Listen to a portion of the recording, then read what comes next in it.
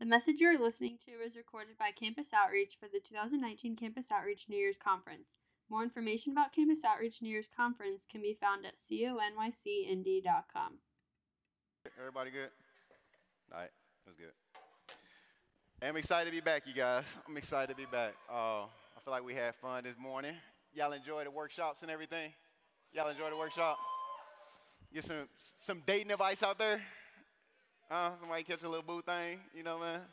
Somebody break up with their boyfriend today, man, That's normally how I go down here, y'all, man. All right. I'm excited to be out here today. Again, just to remind y'all, I got 3 things I try to accomplish every time I walk on stage. First, we glorify God, that we know him just a little bit more. Second, I want y'all to laugh. I want y'all to enjoy yourself. I want you to have a little fun. I want somebody to pee on themselves. So I'm still working on that, y'all. And then the third one is this one right here. If somebody gonna cry, it's this one. So I'm looking, even though that was like bright as a mug, but I'm looking for y'all. Every time I do a talk, I got a song just to serenade your heart, just get you right, get you in the right mood. Who like Maroon 5, y'all? Who like Maroon 5? I love me some Maroon 5, boy. Boy, I love me some Maroon 5, y'all. She Will Be Loved and all the good stuff. Who like Memories? And is there anybody out there that would like to come to the stage that really can sing? I don't need you to volunteer nobody. I need somebody to volunteer themselves. That's willing to come to the front. All you got to do is raise your hand. Let's go, girl. I see you raise your hand. I don't know your name, but I'm feeling it. You've been practicing. Just go ahead and come around to the stage. All right. So today, we're going to be talking about, oh, girl, well, watch yourself. It's all right. Don't make it up on the song. All right, just go ahead and grab one of them, All right, check and see the mic work. What's your name? McCall? Yeah. I like that right there. I like that. So, again, my sister just got in front of 1,000 people to sing a song that I just randomly selected from the audience. All I ask that if you like this song and you know this song, that you sing along with her. Hey, this song, it's a good one, okay? And after this, we're going to talk about it a little bit more. So, DJ, hit that track. Everybody hurts sometimes, everybody hurts someday. Hey, hey. But everything gon' be alright. Gonna raise a glass and say, hey. Here's to the ones that we got. Cheers to the wish you were here, but you're not. Cause the drinks bring back all the memories of everything we've been through. Toast to the ones that are today. Toast to the ones that we lost on the way. Cause the drinks bring back all the memories. And the memories bring back you. Memories bring back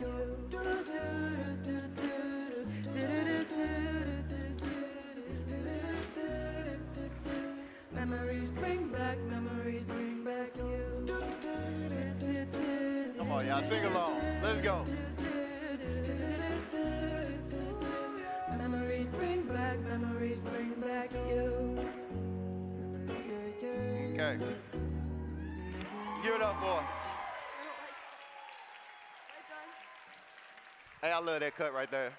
I appreciate you, though. I appreciate you. One of my favorites, I listened to that mug probably about 100 times in the last 2 weeks, y'all, because I had to prepare to talk, but boy, it speaks to my soul. When y'all hear that song, anybody feel like, man, I connect with it. It's not just a good beat. It's not just a good little tune, but it's like, man, it's some people in my life that, man, when I just think about them, man, bring back some memories, and they not here no more. Just raise your hands like, hey, man, I think about that. And I kind of get sad and all the good stuff. I'm going to tell you about somebody in my life. Got a picture right here. It's Daryl, man. This is me and Daryl growing up. It's not really, though, but that's the best picture. I got 2 little black boys. That's the best picture I can do. My mama sent me a picture of me and Daryl when we was little, and it wasn't good quality, y'all, man. So I needed a good quality of 2 black boys. So I Googled it, no big deal. But on a serious note, this me and Daryl. Let's roll with that. Daryl was literally my best friend. We grew up together. We did everything together. I'm talking about we was within months apart. our mothers was best friend. Daryl was my cousin. He really wasn't my cousin, but he was my cousin. Like, literally, they told us that from birth. We took baths together. We went to school together. We did everything together. Daryl was better than me in everything, literally. Basketball, football, fighting. He used to beat me up every week. But he was my best friend. Like, he was the brother that I always wanted. He always had my back, though. Daryl made me a tougher guy. If Daryl wasn't in my life, I'd be a little punk. He got me right. People be like, oh, yeah, Tony, man, you from the hood, though, right? He's like, nah, don't get this wrong. I lived in the hood. Like, I ain't hood. You know what I mean? Daryl was hood, y'all. Like for real. I remember we were out playing basketball at the schoolyard, and I'm out with my sisters and my nephews, and we playing ball. And this dude come up and grab a ball.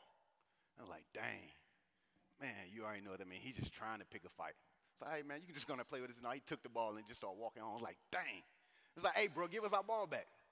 And he came back. And this boy in St. Louis, this cat say, hey, we all we got. And cats just start coming out of everywhere, y'all, man. It was like, man, we in the wrong place. And he just called his homeboy. They beat the crap out of us, though. Like, literally, it's me, my sister, and my nephew. We running home down this street. They beat our butt, y'all. Like, no joke. I get home. I'm pissed. I'm like, mad. I'm like, man, I hate living in this neighborhood, man. I want to go to my good old school out in the suburbs because I hate this stuff right here. And Daryl, he's like, hey, what they look like? Like, who was it? I was like, hey, man, I think this dude Alex from school, man. He called his homeboys. I seen him, like, Daryl packed up his stuff. He walked down the street, man, and he was a part of their gang anyway. Said, hey, man, don't touch my family again. He always had my back, like always, y'all. I became a Christian. I told y'all 14 years ago I came to this conference, and I came back home. I remember getting my whole family together in the kitchen, like, hey, I think I want to do this Christian thing and all of that. I came back a couple of months later for the spring break.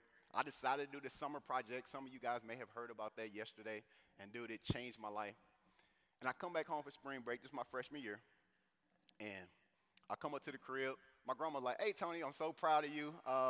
You following Jesus. I support you no matter what you do. But I told a few people in the neighborhood about this opportunity that you have, and that's great. And I see Daryl pull up.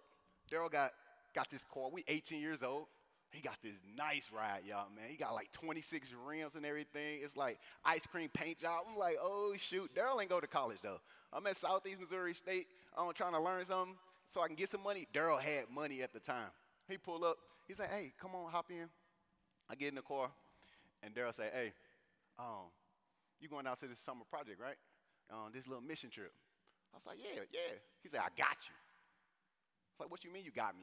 It cost like $1,800. He's like, Tony, I got you. Don't worry about it. You my dude. I'm like, for real? So I remember getting out of the car. I'm like, yeah, God provide for real. You know what I mean?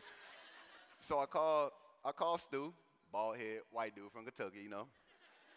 And I said, hey, Stu, hey, my cousin, we sent out these letters like you told me to. You told me that God would provide, and he did it.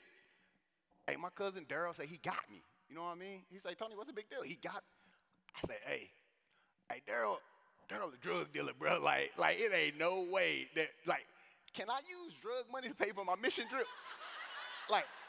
And Stu, he never gave me any good answer other than, hey, read your Bible and pray about it. You know, so I read about it and pray.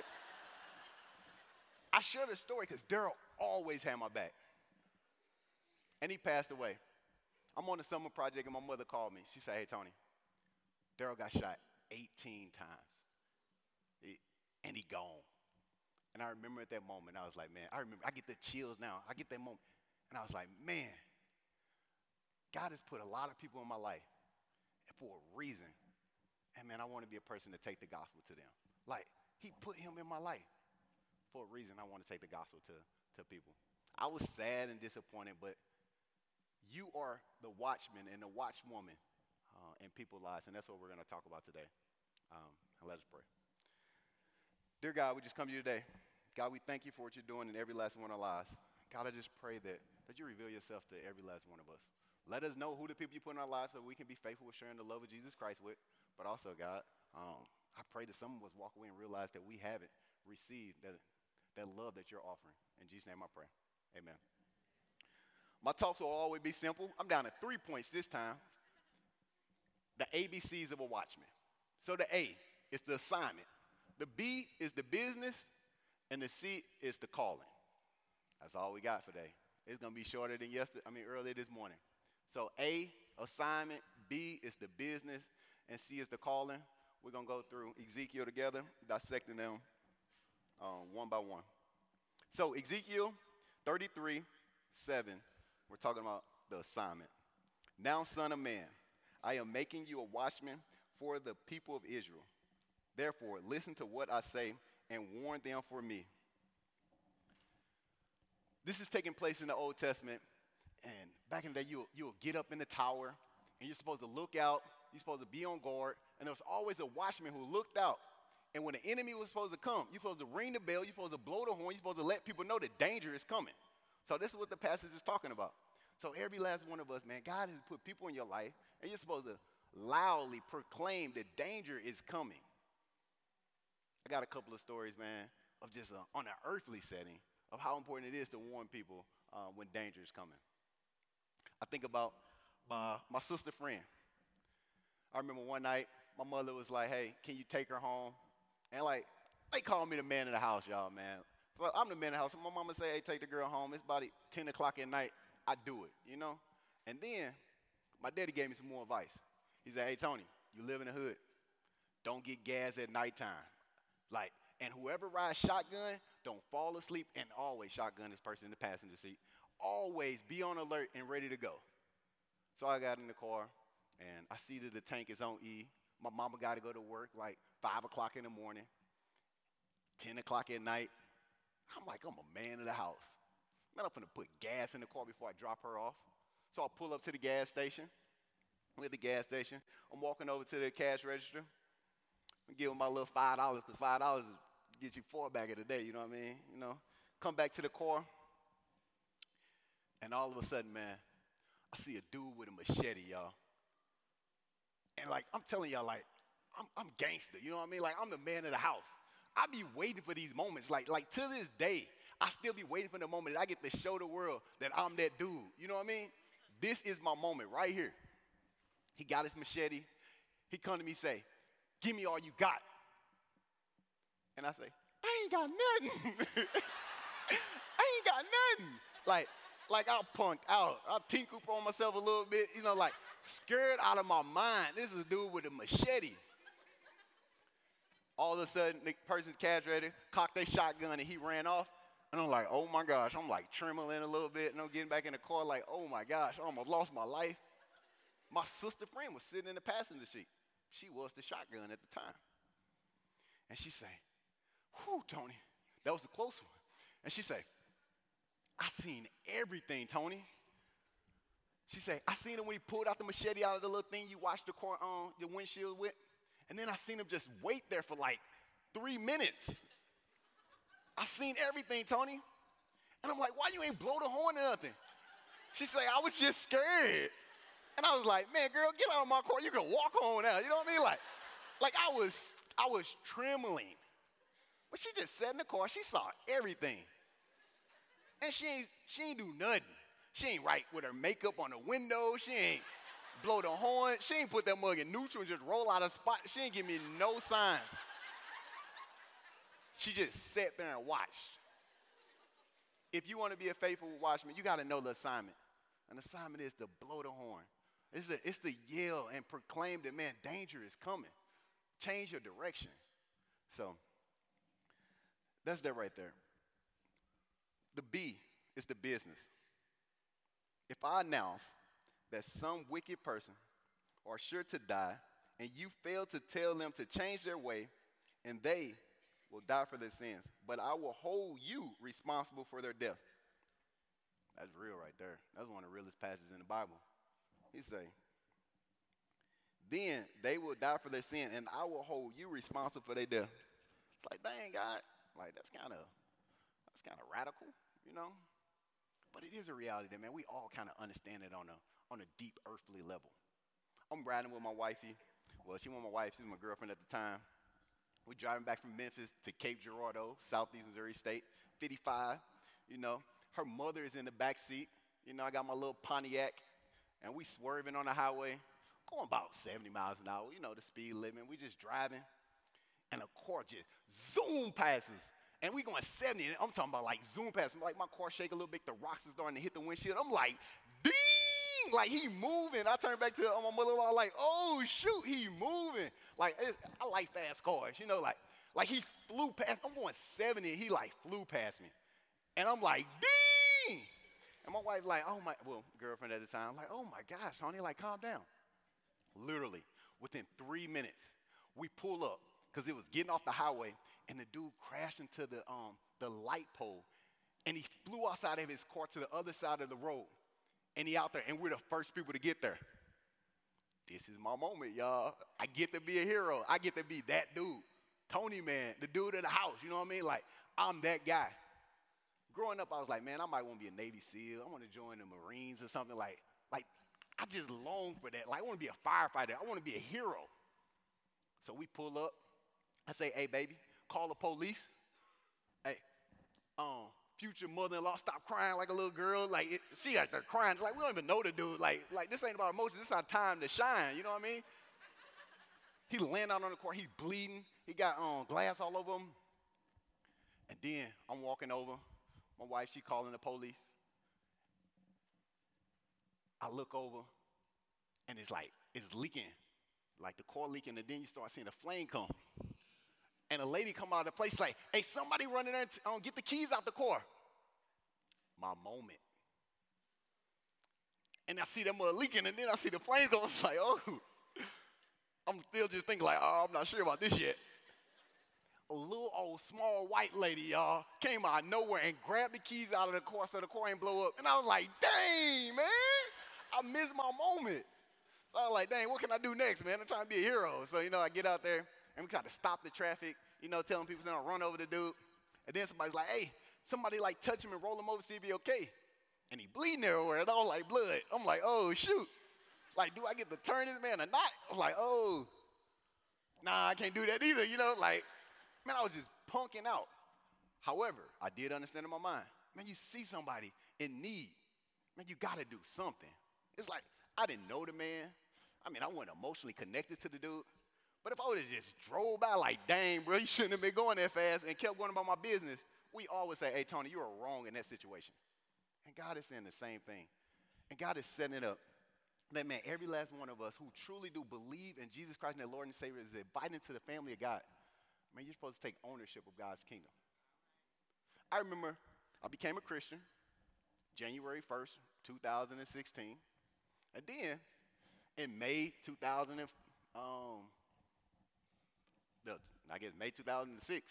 I went to the summer project. On the summer project, man, I learned how to share my faith. We was getting a gospel conversation with all people. I was scared out of my mind, but I learned to share the bridge diagram. I learned to share the lordship diagram. I learned these things. And I got to the end of that summer, I was like, man, I wanna put this to work when I get back on campus. I get back to campus, I became an RA, and I remember, how many of y'all like Facing the Giants, the movie, the little movie Facing the Giants, see some hands out there? Christian movies suck, y'all, man. That was so corny acting though, but there was a scene in there, old white dude praying for the football team. Christian movies don't suck. I was just doing it to exaggerate, create some tension in your heart. But old white dude walking down the hall, and he's praying on every locker. He's like, God, please bless Adam. God, please bless James. God, please bless.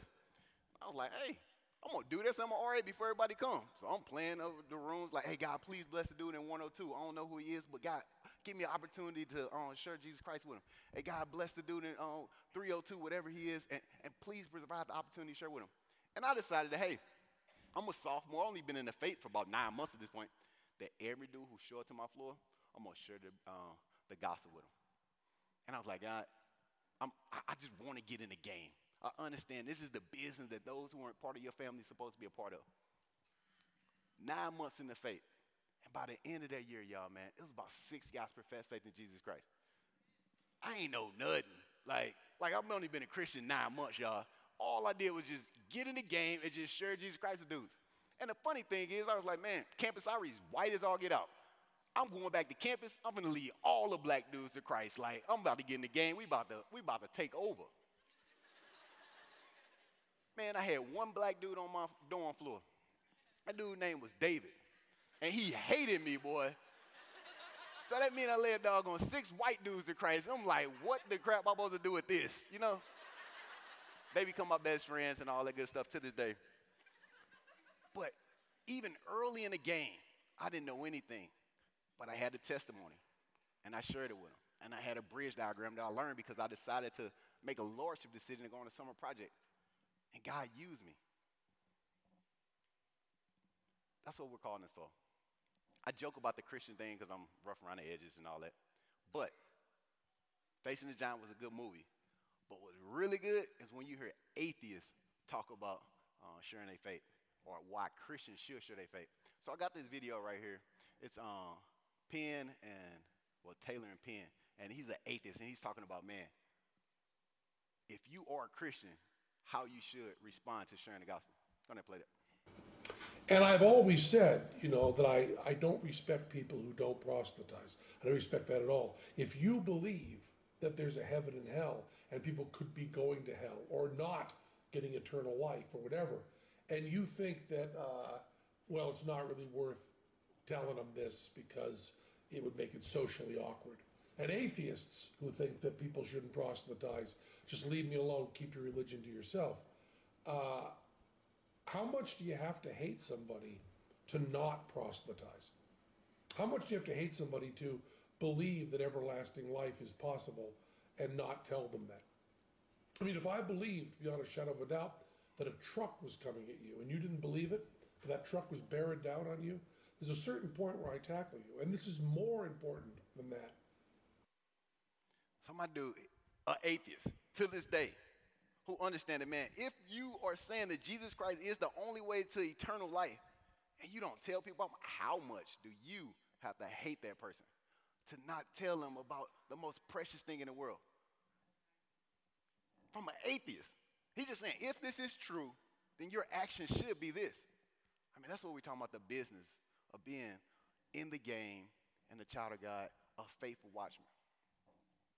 And the last point that I just want to hit on is the watchman's calling. But if you warn them to repent and they don't repent, they will die in their sins, but you will have saved yourself. God is making it clear. It's not about the results, right? He say, it's your part of your calling is just to be faithful and deliver the message. He say, if they don't repent, you good to go. It was about my junior year, and I got a job at Macy's. And it was this dude at Macy's, man. It was literally a dude I looked up to. One of the black guys on campus, man. He was like the president of the fraternity on campus. All the ladies love him. He wear polo every day. Just a cool dude, lining straight every day. Like, just a dude you would look up to if you're a young guy on campus. And I was working with him at Macy's, and our discipleship group of all the guys who became Christian on campus, I mean, we was a bunch of just dumb, wannabe warriors for Christ type of guys. And we was like, hey, every week we sharing the gospel, and you pick the most, like the scariest person on campus, and you share with them. And I picked this dude. And I was like, man, and I punked out the first week. And then I punked out the second week.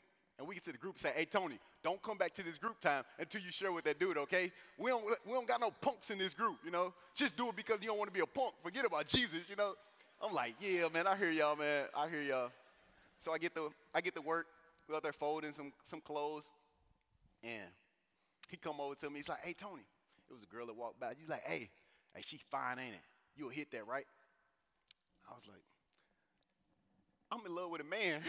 Like, that was my response because I knew I had to go.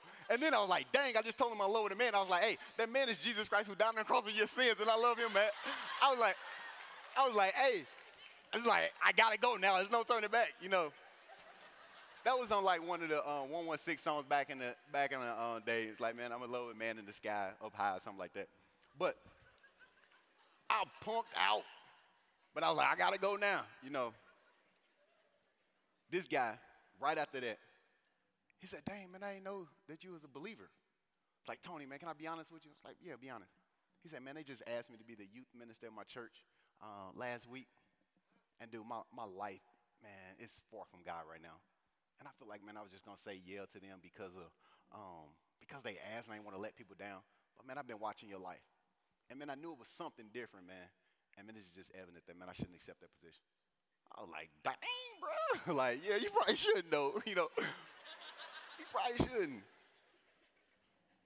It's not about the results. It's about just being faithful. You never know what God is going to do. I don't know if he became a Christian or not. But, man, God was already using my relationship with him to lead him somewhere.